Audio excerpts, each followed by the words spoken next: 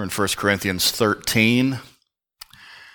Those that are familiar with the scriptures, you know that it's kind of predictable what we're going to preach on this morning. The first week, we preached on the doctrine of hope. We talked about hope's property, its process, and its product. Then last week, we talked about the doctrine of faith. And you'll remember we defined faith as this: responding appropriately to information that you determine is reliable. In fact, I illustrated this point in Sunday school this morning with a teenager, and it cost me $5 to illustrate it, but it was a good illustration. And no, I'm not doing that this morning with you. We talked about the demonstration of faith. How do you demonstrate faith? Obedience. Obedience. We talked about the demand of faith and the designer of our faith. So this week we find ourselves in 1 Corinthians 13, which is often called the love chapter. You hear it most often at weddings and things like that, but the truths that are advanced here apply to every relationship, every interaction that we can have as Christians with one another and our relationship with Christ. I want you to remember this for later. If love is not present or not at the forefront of your relationship with Christ, that needs to be addressed. Our King James translator opted to use the word charity, emphasizing the giving nature of this kind of love, but the underlying Greek word agape is most often translated love, and we'll use that word this morning for simplicity's sake, love. Now, I hope you don't think this an endorsement of any kind of secular music, but if you've been around at all, if you've watched a commercial or anything, then what I'm going to tell you is probably going to be familiar to you, though you're not going to admit that you know it. Years ago, in the 60s, two guys named Hal David and Burt Bacharach wrote a song. Some of you already know. Heathens. Let's see how heathen you are. What the world needs now. Oh, no, don't start singing it. If some of y'all sung louder on that one than you did any hymn we've ever sung. What in the world? I lured y'all right into that one, didn't I? What the world needs now is love, sweet love. Now, I promise you that what we're going to talk about this morning is different than what Hal and Bert had in mind. But the truth is still there. The world is in desperate need of real biblical love. I've tried to make that more of a centerpiece in my own ministry. For the last 2 weeks, I've started off my teen Sunday school class by reminding them that I love them. 2 reasons that I do that. Number one, it makes them terribly uncomfortable. And for some reason, I get a kick out of making them uncomfortable like that. Number 2, it's true. And when this whole thing is done, if the Lord doesn't come back and things happen naturally as I hope they do, and I die at an old age and these kids are standing around my casket, what I want them to say, other than that I love the Lord, I want them to be able to say to one another, boy, he sure did love us. Because I got news for you, friend. How much we know and how much we accomplish and all of that is of little importance if people don't know we love them. But we're talking about biblical love. We're not talking about the world's love. The world is notoriously bad at defining real love, let alone recognizing and employing it. Oh, young ladies, let me tell you something. If some boy comes up and says, I love you, you best not believe it until he's had a chance to really prove it. Well, the same is true for young men, too. The word is thrown around so flippantly. And sometimes it's thrown around without anything backing it up. It has no currency to it. And so with the Lord's help, we've talked about the doctrine of hope, the doctrine of faith. Let's take some time talking about the doctrine of love. Father, help us. to understand and apply exactly what your word has for us today. If there's somebody here that's never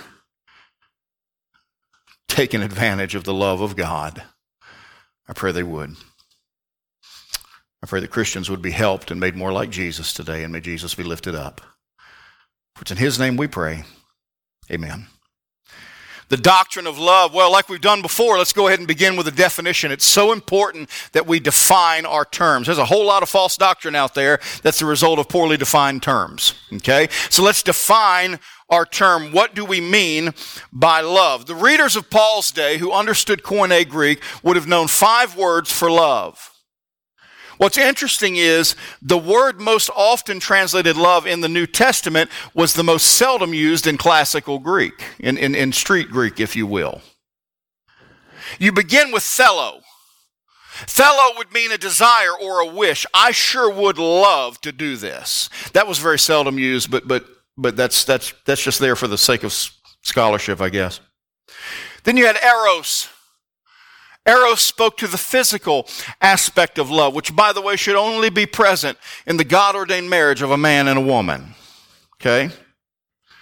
Then you've got storge love. Storge is a compassionate love. It's very feely, and it especially applies when it's something that doesn't belong to you, like somebody else's kid. Somebody has a baby. Oh. And then when you're tired of said baby, you hand them back to their parents. That's storge love. But then you've got phileo love. That's the brotherly love, the familial love. Philadelphia is the city of brotherly love. That's and by the way, it doesn't have to be confined within a family. There are men that I love as brothers, though we are not related physically. Okay. But what we're talking about today is agape. What Paul is writing about is agape. What John almost exclusively wrote about in John, 1 John, 2 John, 3 John, and Revelation is agape. What does that mean? Agape is completely devoid of emotion. Now, that doesn't mean it doesn't result in emotion, but it's not at all built upon emotion. It is a decision. It is a decision to extend love and grace to someone, whether or not they deserve it, whether or not they reciprocate it. It is volitional, and it is self-sacrificial. Real agape love always seeks the benefit of others. Again, because I feel a duty to say this. If you are in a relationship and that boy or that girl entices you to do things that you ought not, because you say that's how you show that you love them, get away from them. That is not love, that is lust. Real love, biblical love, God-honoring love always seeks others' benefit, not one's own. And so we're talking about agape love this morning. Well, then secondly, I want you to see how very much we depend on love. Look at verse number 1. 1 Corinthians 13, verse number 1. Though I speak with the tongues of men and of angels, and have not charity, I am become a sounding brass or a tinkling cymbal. It's important to understand something, and I'm not trying to be unkind, but the word tongues is glosse, which is defined as dialects. It's legitimate languages. It's not a heavenly ecstatic uttering that cannot be, that's just not the definition of it. It would not be what some of our friends that embrace charismatic theology would think it is. Now, I'm not saying they don't love God, and I'm not saying that they can't serve God. I'm saying we understand from the scriptures, he's saying, listen, I don't care if I could speak every language that's out there, if I could speak the language of the angels. But he goes on to say, and have not charity, have not love, and become as a sounding brass or a tinkling cymbal. That sounding brass and tinkling cymbal was characteristic of the pagan rituals that took place in Corinth. What is he saying? If I don't have love, then all of my speech is no better than what they're doing over in the pagan temples. And just as lovely. He goes on to say in verse 2, and though I have the gift of prophecy and understand all mysteries and all knowledge, and though I have all faith so that I could remove mountains and have not charity, have not love, I am nothing. And though I bestow all my goods to feed the poor, and though I give my body to be burned and have not charity, it profiteth me nothing.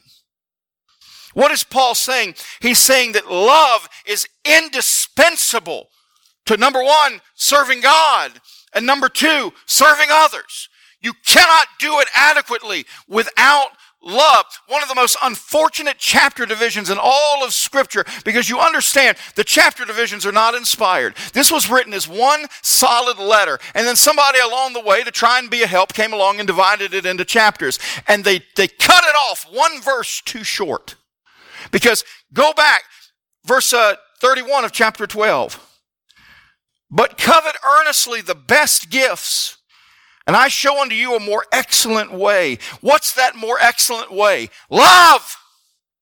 What's he saying to the Corinthians? Listen, you come behind in no gift. You're the best at speaking in tongues I've ever seen. You're the best at preaching I've ever seen. And now you've let it get out of hand and you're using it for all the wrong reasons. And it is completely devoid of the one thing you need more than anything else. You need love. If you look at these three verses, you know what you see? You see that Paul's, first of all, saying it matters regarding what you say. Verse 1. It matters regarding what you know. Verse 2. And it matters regarding what you do. Verse 3. That covers about everything, doesn't it? What we know, what we say, and what we do. As a church family, listen, I don't care how good we get at programs. I don't care how good we get at organizing. I don't care how many things we've got going on at one time. Understand this. If we are doing it without love, then we might as well be a pagan temple down the road. It is completely indispensable to serving God and serving others. And you know as well as I do, there's a whole lot of churches that would run in our circle that spent years and years and years getting really good at saying what's right and what's wrong and how to do it and what you should do and what you shouldn't do and bless God this and hallelujah that, and we're completely devoid of love.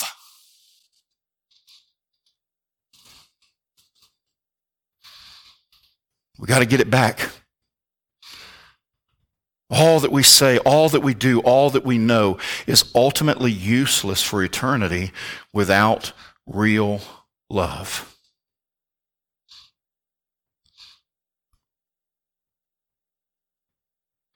Number 3, description of love.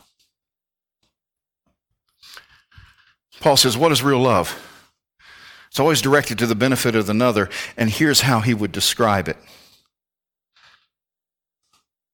He says, charity, love, suffereth long, is kind, envieth not, vaunteth not itself, is not puffed up, doth not behave itself unseemly, seeketh not her own, is not easily provoked, thinketh no evil, rejoiceth not in iniquity, but rejoiceth in the truth, beareth all things, believeth all things, hopeth all things, endureth all things. Charity, love never fails.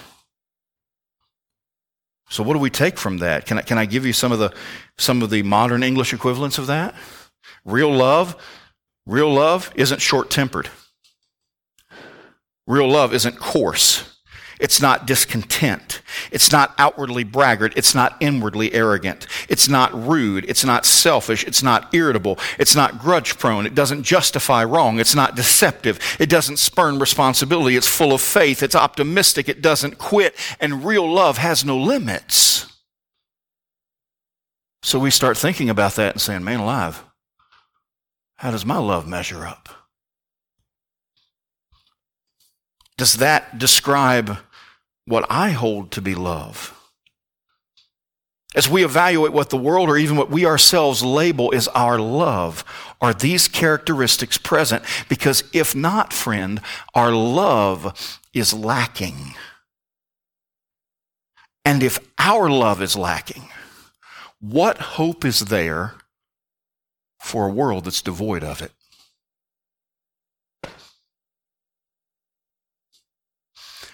Shall I get specific? You hear it all the time. You see it all the time. It's on T-shirts and billboards and the side of buses. Love is love with the rainbow that has now had all kinds of other things added to it. Most recently, they announced that they're going to redo the pride flag to also include an insignia that represents autism. Every parent of every autistic child ought to be so offended at that you would try to put that in there with lifestyle choices that are wrong. That offends me. And I could get up here and I could start preaching on homosexuality and the transgender movement and everything else, and I could get a cacophony of amens, and we could leave here thinking, man, we had revival.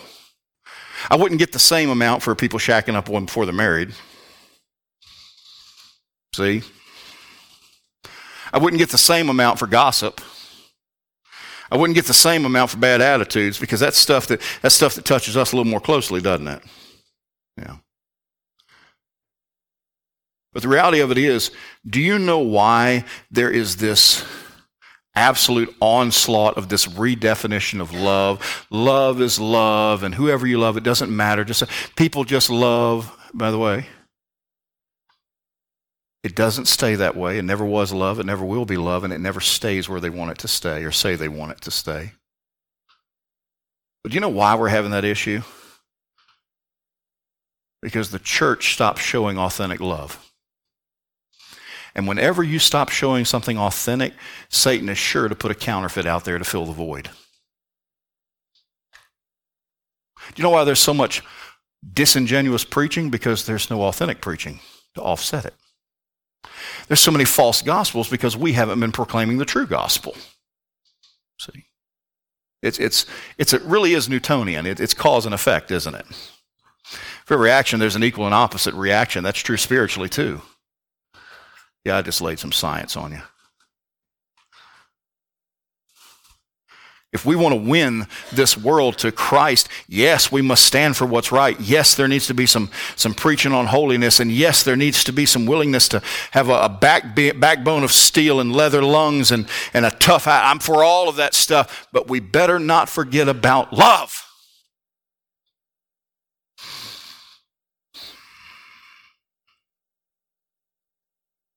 You see, we've seen the definition of love, and we've seen our dependence on love, and we've seen a description on love. Can I tell you something else? Man, what a duration there is of love. How long does love last? Look at verse number 8. Charity, love, never faileth. That means it has no limits. But he continues on in that thought. But whether there be prophecies, they shall fail. Where there be tongues, they shall cease. Where there be knowledge, it shall vanish away. For we know in part, and we prophesy in part, but when that which is perfect is come, then that which is in part shall be done away. By the way, this passage is the foundational passage of why we believe that the sign gifts of the early church are no longer in operation today. I don't hate people that still endeavor to speak in tongues. I'm just saying we believe from the Bible that there were certain things that once they took place, there was no longer a need for tongues and faith healings and words of knowledge and all of that. Verse 9, if we know in part, we prophesy in part. When that which is perfect is come, then that which is in part shall be done away. When I was a child, I spake as a child, understood as a child, I thought as a child. When I became a man, I put away childish things. For now we see through a glass darkly, but then face to face. Now I know in part, but then shall I know, even as also I am known. Now notice verse 13. See, in verses 8 through 12, Paul is referencing the eventual extinction of sign gifts. But in verse 13, and now abideth faith, hope, charity, love. But the greatest of these is love. Have you ever spent some time really digging into why Paul would come to that conclusion? What makes love greater than faith? Greater than hope?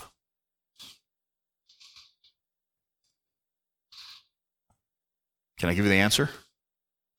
Of faith, hope, and love, only one of those three endures through eternity. What do you mean? When we stand in the presence of God, in heaven. What need is there of faith? What need is there of hope? But what will still be there? Love. That's why it's greater. Because faith and hope are temporary in their employment, but love never stops. Love is the one thing we carry into eternity that never ends. I'll give you some verses. 2 Corinthians 5, verse 6. Therefore, we are always confident, knowing that while we are at home in the body, we are absent from the Lord. For we walk by faith, not by sight. What are we walking by right now? We're walking by faith. But what happens? We are confident, I say, and willing rather to be absent from the body and to be present with the Lord. So when we're present for the Lord, we stop walking by faith. We walk by sight again. Why? Because we're there. 1 Peter 1, verse 3, Blessed be the God and Father of our Lord Jesus Christ, which according to his abundant mercy hath begotten us again unto a lively hope by the resurrection of Jesus Christ from the dead, to an inheritance incorruptible and undefiled that fadeth not away, reserved in heaven for you, who are kept by the power of God through faith unto salvation, ready to be revealed in the last time, wherein ye greatly rejoice, though now for a season, if need be, ye are in heaviness through manifold temptations, that the trial of your faith, being much more precious than of gold that perisheth, though it be tried with fire, might be found unto praise and honor and glory at the appearing of Jesus Christ, whom having not seen ye love, in whom though now ye see him not, yet believing ye rejoice with joy unspeakable and full of glory. Verse 9, receiving the, watch this, end of your faith. The completion. It's done its job. Even the salvation of your souls. What's he saying? When you see him, you don't need faith anymore. It's been fulfilled. There's a man named Horatio Spafford that in the late 1800s wrote this line. Perhaps you're familiar with it. And Lord, haste the day when the faith shall be sight. When does that happen? The clouds be rolled back as a scroll. The trump shall resound, and the Lord shall descend. Even so, it is well with my soul. You understand, among the things you'll shed at the rapture or at your death, whichever the case may be, you'll shed faith. You'll shed hope. You'll leave it here. Why? You don't need it there. But what do you take with you? Love. Seems to me if love's the only thing that really lasts, we ought to start working on it now, don't you think? Now. By the way, at the conclusion of our ministry here, what do you think will most endure in the hearts of those we leave behind? The measure of our love. Now, there will be, I hope people will say, man, he was a man of great faith, and boy, he was a man full of hope. I hope they can say that about me. But more than anything, I want them to be able to say, but I'm going to tell you, that guy loved me. It's the old saying, they don't care how much you know until they what? Know how much you care. See? We've seen the definition of love, the dependence on love. We've seen the description of love. We've seen the duration of love. And now finally, the demonstration of love. You could also say the display of love. We demonstrate love anytime we selflessly give of ourselves for the good of another. And this love is most enshrined in the example of our Savior, Jesus Christ. Can I ask you a difficult question? Everything that Jesus went through, everything he suffered, everything he left behind, having died, been buried, rose again, people getting saved and so forth, if you really burn it down to its essence, what did Jesus gain by saving us? Nothing, really. Well, he gained our praise. Angels have been praising him for all eternity. What did he really gain? In our way of thinking, not much. So why in the world did he do what he did? The only answer you can put forward is love. That's the only one I can give you, is love. Agape love. For God so loved the world that he gave his only begotten Son, that whosoever believeth on him should not perish, but have everlasting life. But God commendeth his love toward us, and that while we were yet sinners, Christ died for us. Behold, what manner of love the Father hath bestowed upon us, that we should be called the sons of God. Therefore the world knoweth us not, because it knew him not. Beloved, let us love one another, for love is of God, and everyone that loveth is born of God, and knoweth God. He that loveth not knoweth not God, for God is love. We love him. Why? Because he first loved us. John 13:1 is a poignant verse. Now, before the feast of the Passover, when Jesus knew that his hour was come that he should depart out of this world into the Father, having loved his own which were in the world, he loved them unto the end. I can't think of anything somebody could say of me more fulfilling than to be able to say that. Well, Crystal, there's his body laying there. They did a good job. He looks real natural. In fact, frankly, looks better than he did when he was alive. They did a good job. If you could say one thing about your husband, what would you want to say about him? You know what I hope she'd say? He loved me right up till the end.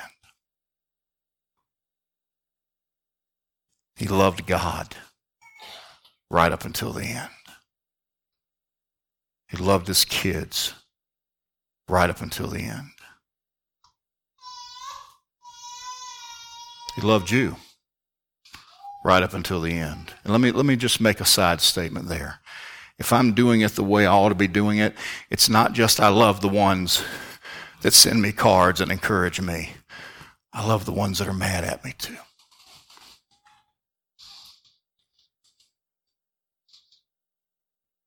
Because remember, agape love doesn't expect return. Has nothing to do with feelings. It's a choice. You want to see this kind of love enshrined, look to Jesus. And then we demonstrate love by following Christ's example. What did he say in John 14? If you love me, keep my commandments. A new commandment I give unto you, that ye love one another, as I have loved you, that ye also love one another. 1 John 3:11, for this is the message that you heard from the beginning, that we should love one another. 1 John 3, verse 14, we know that we've passed from death unto life because we love the brethren. He that loveth not his brother abideth in death. Hereby perceive we the love of God, because he laid down his life for us, and we ought to lay down our lives for the brethren. It's interesting. When you go to Revelation chapter 2, the first church that Jesus addresses is the church at Ephesus. And he says in verse 1, and the angel of the church of Ephesus. By the way, that word angel, it literally means messenger. It's very possible that the angel of the church is the pastor. Take that in mind when you think of me. Pastors are angels. Unto the angel of the church of Ephesus write, these things saith he that holdeth the 7 stars in his right hand, who walketh in the midst of the 7 golden candlesticks. I know thy works, good job, and thy labor, good job, and thy patience, good job, and thou canst not bear them which are evil, good job, and thou hast tried them which say they are apostles and are not, and hast found them liars, good job, and hast borne and hast patience, good job, and for my name's sake has labored and hast not fainted, good job. Hey, Ephesus, you got it all nailed down. Hey, fellowship, you got it all nailed down. Hey, independent Baptist, you got it all nailed down. Nevertheless, I have somewhat against thee, because thou hast left thy first what? Love.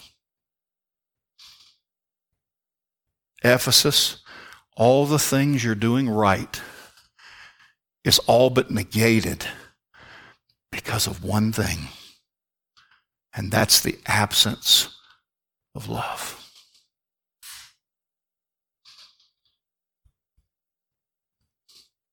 So what? Andy, are you saying that at the invitation she's going to play Kumbaya?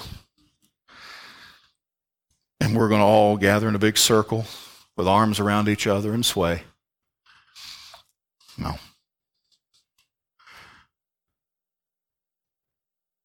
If you're here and you've trusted Christ as your Savior, you have a responsibility to love. Jesus said it pretty clearly in John 13. By this shall all men know that ye are my disciples, if you participate in communion, if you wear a tie or a dress, if you're in the house Sunday morning, Sunday night, Wednesday night. No, I'm not saying those things are bad. That's not what he said. By this shall all men know that you're my disciples, if you have what? Love one for another. Now remember, we're talking about agape love. So that not everybody in here is built. Not everybody in here is built and made to be, oh, it's so good to see you. Bless your heart, honey. Oh, I'm so... Not all of you are like that. And if you start doing that, it's going to be weird. I'll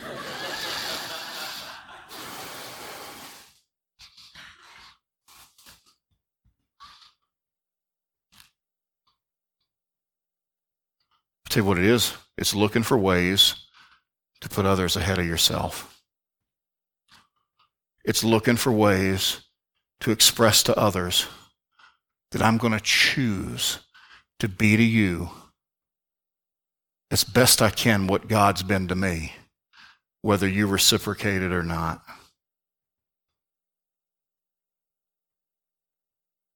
So it's not going to manifest itself as,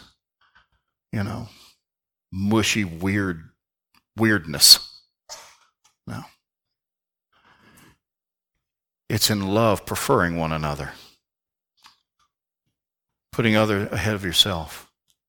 Because what's it all come down to? What did Jesus say it all comes down to? Thou shalt love the Lord thy God with all thy heart, with all thy soul, with all thy mind.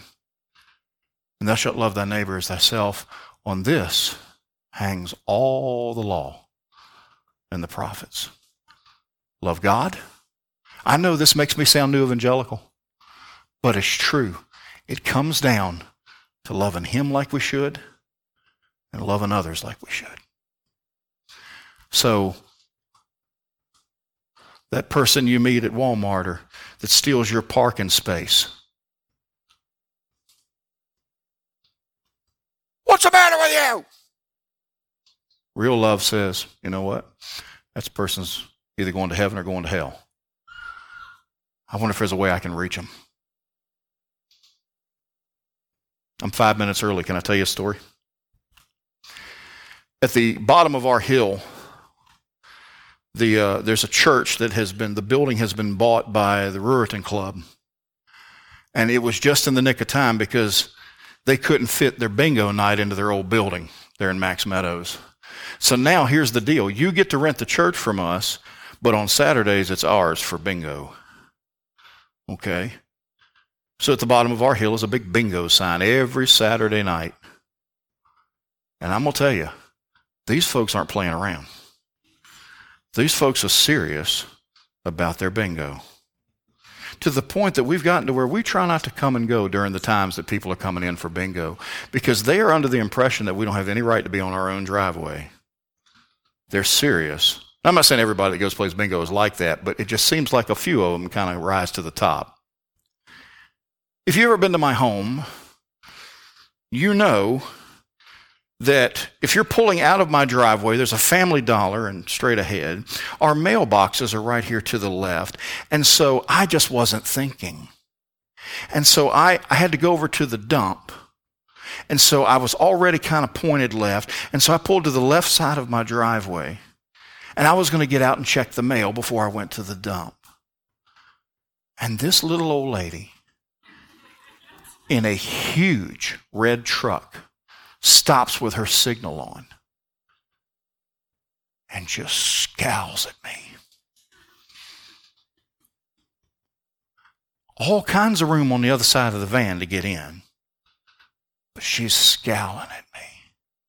And then proceeds, before I can even get out to go to my mailbox, proceeds to drive her truck, barely missing the mailboxes, barely missing the church van, through the grass, around me to get to the driveway and just...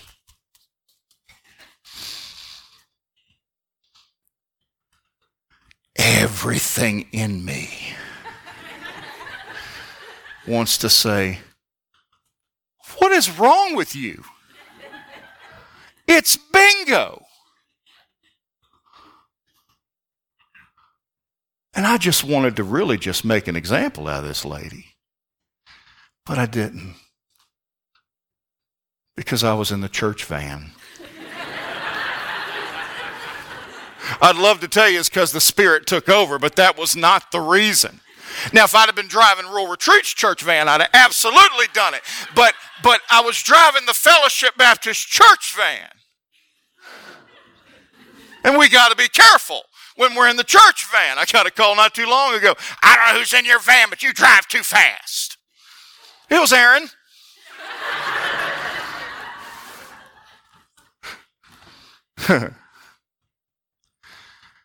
But the reality of it is, even that lady, here's the thing.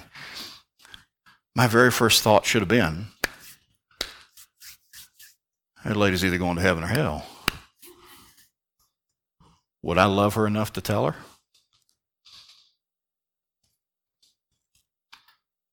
The people that get on my nerves. Sometimes phileo doesn't get it done, but agape will. Christian, how front and center is love in your life?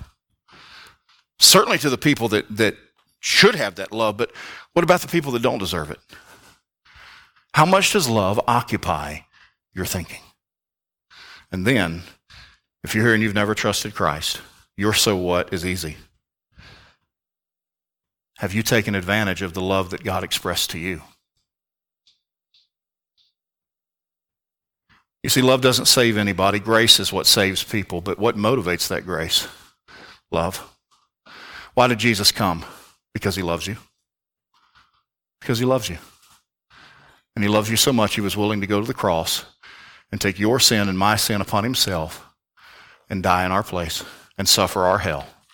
Why? Because he loves you. And if you die and you go to hell without Jesus today, you'll do so cast away from a God who loved you and did everything you needed to go to heaven. Would you take advantage of his love today? Christian, would you live in his love today? The doctrine of love.